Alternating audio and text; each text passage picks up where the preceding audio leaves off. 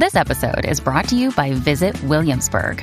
In Williamsburg, Virginia, there's never too much of a good thing. Whether you're a foodie, a golfer, a history buff, a shopaholic, an outdoor enthusiast, or a thrill seeker, you'll find what you came for here and more. So ask yourself, what is it you want? Discover Williamsburg and plan your trip at visitwilliamsburg.com. What's good, everybody? This is Marcus from Black Married Debt Free, and you are checking out our QuickCast. Let's get it.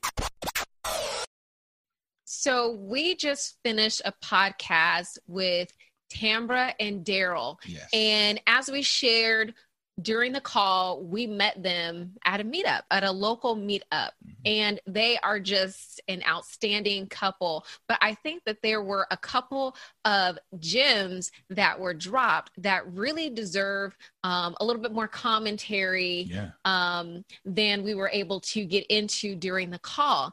And one is watching the company that you keep. Wow. So Daryl said that it was a few of his friends that really turned him on to real estate. His friends was like, let's get a house. And so they all got one. And I know that many of us have seen the quote that we're the average of our 5 friends. Like we see it so much that, you know, we don't hit the like button. It's just like, we think that it's almost cliche, but it's really real. Yeah. And I think that his example really illustrated that he had friends that were really pushing him to level up. And because of that, it really changed the trajectory of his family tree in terms of finances. Yeah. I mean, how crazy is that?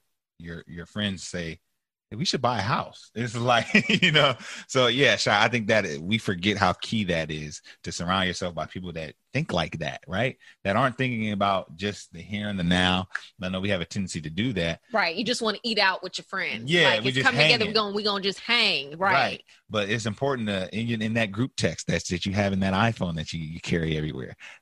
What are y'all talking about in those group texts? Are you talking with friends that are building businesses, that are interested in real estate, that are interested in, you know, investing, interested in creating wealth, things like that? Or are y'all just in a group chat, just sending memes back and forth? Right. So I think it's important to think about that. And another thing that they talked about was keeping, having some boundaries and some separation between family and business. So, I mean, anytime you are being public about your finances, moves that you are making, you got some folks that know that you have some houses down the street and, you know, they got to move because, you know, maybe the house that they're renting is being sold and now they looking at you like, you know, you the cousin or whoever you are you going to hook me up with a little place to stay? But I like that they talk about that separation, having those healthy boundaries. Yeah, that's important.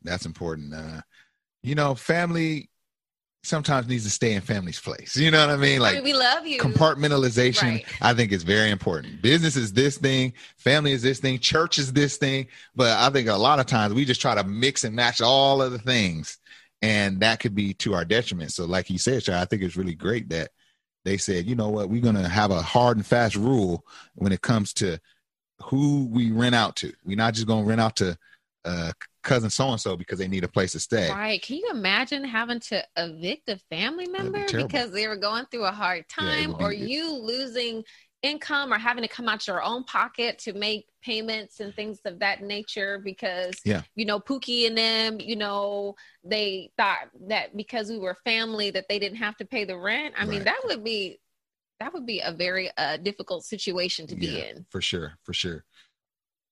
Sure. Any other takeaways? I mean, there was so much. I'll tell you one thing that I thought was really cool. Them managing, to hear how easy it is to manage. I always thought managing your own properties was like kind of hard. Kind of like probably some of our listeners say, I don't want people calling me in the middle of the night, you know, for a broken toilet and da-da-da. And a lot of people get out of real estate for that. They've had negative experiences. Right. But the way with all the tools and the technology we have today, it seems a lot simpler than I assumed it was to manage your own own homes, your own investment properties. Right. And I thought, like, wow, that's cool. That's something I'm really going to be researching and looking into. Right. It sounds like when you have the proper systems in place, you can make it. It's like, don't call my phone. Go to the portal. Go to the portal, and we'll make sure that it happens. You know, and you managing, you have the confirmation that it happens. Right. When you are working with a property manager, you really forfeit access to the client, and you're really putting, you know, all of your trust into this property manager.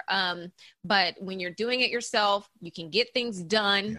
You can get them done quickly, efficiently, and you can have a little bit more profit, you know, a little bit more money in your pocket. So Absolutely. It was really good to hear that this system has worked for them and that they've been doing this for a number of years. Yeah, it's great. It was great. And it's really cool that they're local. Yes. I think that's the best part. I totally agree, because, you know, we live in California as well. And many times we hear from people that it's too expensive to rent, but how they did it was, you know, it was strategic in that when they moved from one home to the next, they ended up keeping their primary residence and turning that into a rental. So there are definitely strategies that you can enact, you know, or whatever the word might be, even when you live in a really crazy, expensive market. Yeah, absolutely. I also like that they were using some of the rental income to pay for their children's college. Yeah. I think that is one of the many blessings of real estate, is being able to tap into that cash flow and use that cash flow to invest in your children. So that was definitely something that I thought was great. Let's park there for a second, Shire, because a lot of times I like to tell Shire this story. The guy, and if I'm wrong on this, fact check me, but I think I know that I've heard this story told.